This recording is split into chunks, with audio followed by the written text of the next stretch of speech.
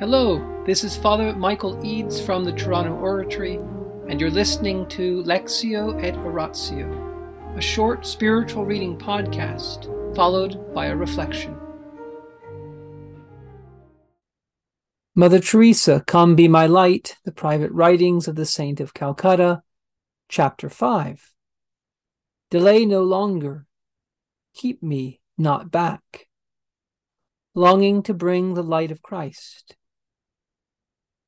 The light and salvation of souls, the satiating of Christ's thirst for love in souls. Is this not grave enough? Mother Teresa. Section 1, Back to Calcutta. In July 1947, Mother Teresa returned to the Intelite community in Calcutta. This change took place at the intervention of her superior general, who believed that Mother Provincial was mistaken in her estimate of Mother Mary Teresa. For her part, Mother Teresa simply obeyed, trusting that through all these happenings, God was working out his plan. Upon arriving back at St. Mary's, though no longer principal of the school, she resumed most of her previous activities. She began teaching and looking partly after the boarders. Those around her, while continuing to admire her generosity and the influence she had on the girls, still had no idea of her new call. Shortly after coming back, Mother Teresa met with her spiritual director. It had not occurred to her that the order he had given her in June to drive away as temptations all thoughts connected with the work was merely one more test of the genuineness of her call. Despite the intense struggle it had caused her, she had obeyed, giving further proof of the supremacy of God's will in her life. She admitted to Father Van Exem, "You told me not to think of the work. Whenever the thoughts used to burn with the longing to offer all, to be his victim in every word, I used to do violence to myself and begged him not to let those thoughts come because I wanted to obey. And like a little lamb, he used to obey too. How often, how very often he complained of delays. For whenever he asks for something, he says, people get extra careful about many things. But if the world asks the things, they are done so quickly." Learning of her heroic effort, Father Van Exem acknowledged to the Archbishop, "I know now that she really tried to obey and did obey." He thus decided to alter his directives, telling her to go on rejecting all thoughts of the work, but to admit all that unites her more to our Lord. Not only did Mother Teresa's spiritual director exact strict obedience from her, so did the voice, which spoke to her on one occasion after her return from Asunción. She confided to Father Van Exem Jesus' words.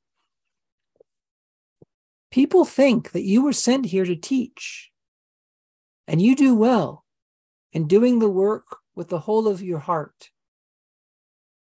But this was not the aim of my heart. I brought you here to be under the immediate care of your spiritual father, who will train you in the ways of my love, and so prepare you to do my will. Trust him completely and without any fear. Obey him in every detail. You shall not be deceived if you obey, for he belongs to me completely. I shall let you know my will through him. In the name of the Father, and of the Son, and of the Holy Spirit. Amen. Angels of God, our guardians dear, to whom God's love commits me here, ever this day be at our side, to light and guard, to rule and guide. Amen. Most Sacred Heart of Jesus, Teacher of teachers, have mercy on us. Saint Philip Neri, gentle guide of youth, Apostle of Rome, vessel of the Holy Ghost, pray for us. In the name of the Father, and of the Son, and of the Holy Spirit. Amen. God had a purpose in bringing Mother Teresa back to St. Mary's, the school she had been at. Why did she leave there? Because her provincial thought that there was something untowards, something maybe suspicious about the relationship she had with Father Van Exen. And why did she think that? Well, because after the Inspiration Day, after Mother Teresa began to experience this call within a call, when she would go to confession to Father Van Exem, they would have long conversations.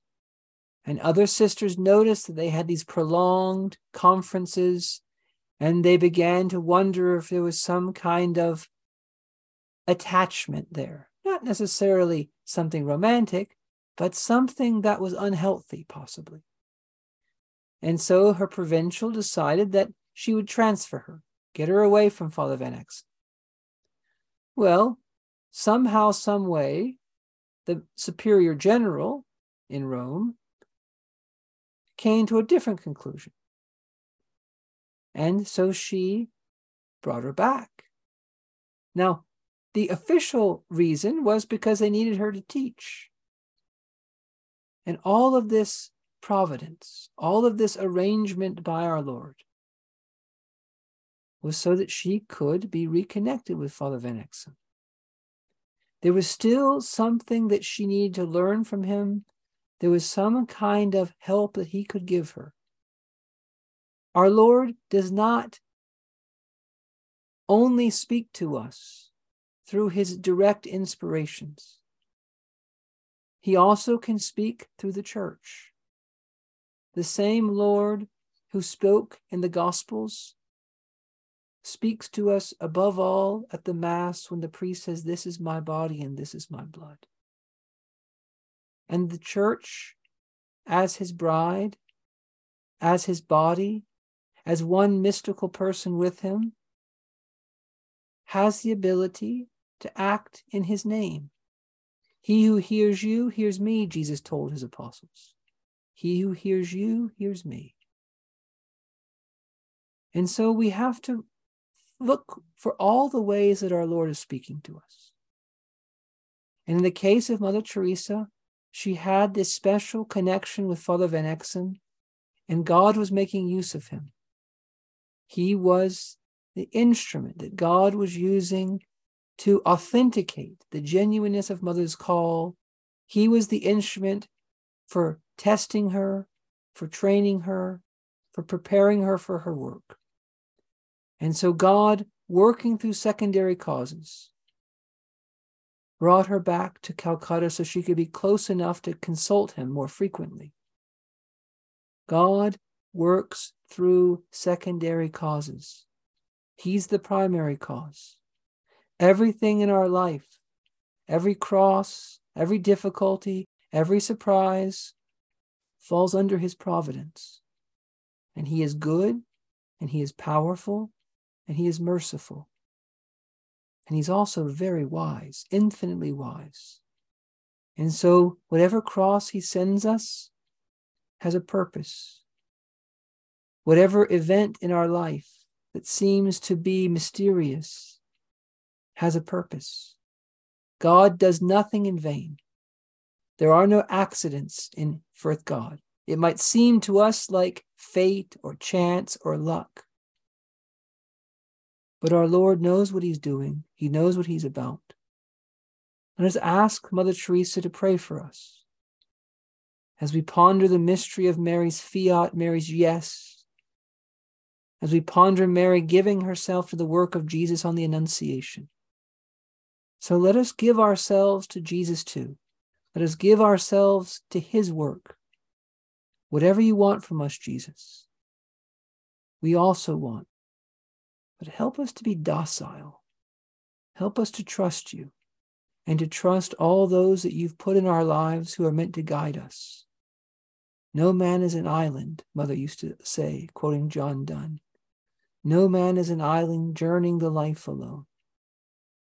But our Lord has given us his mother, and she will guide us. And she will guide us through the church.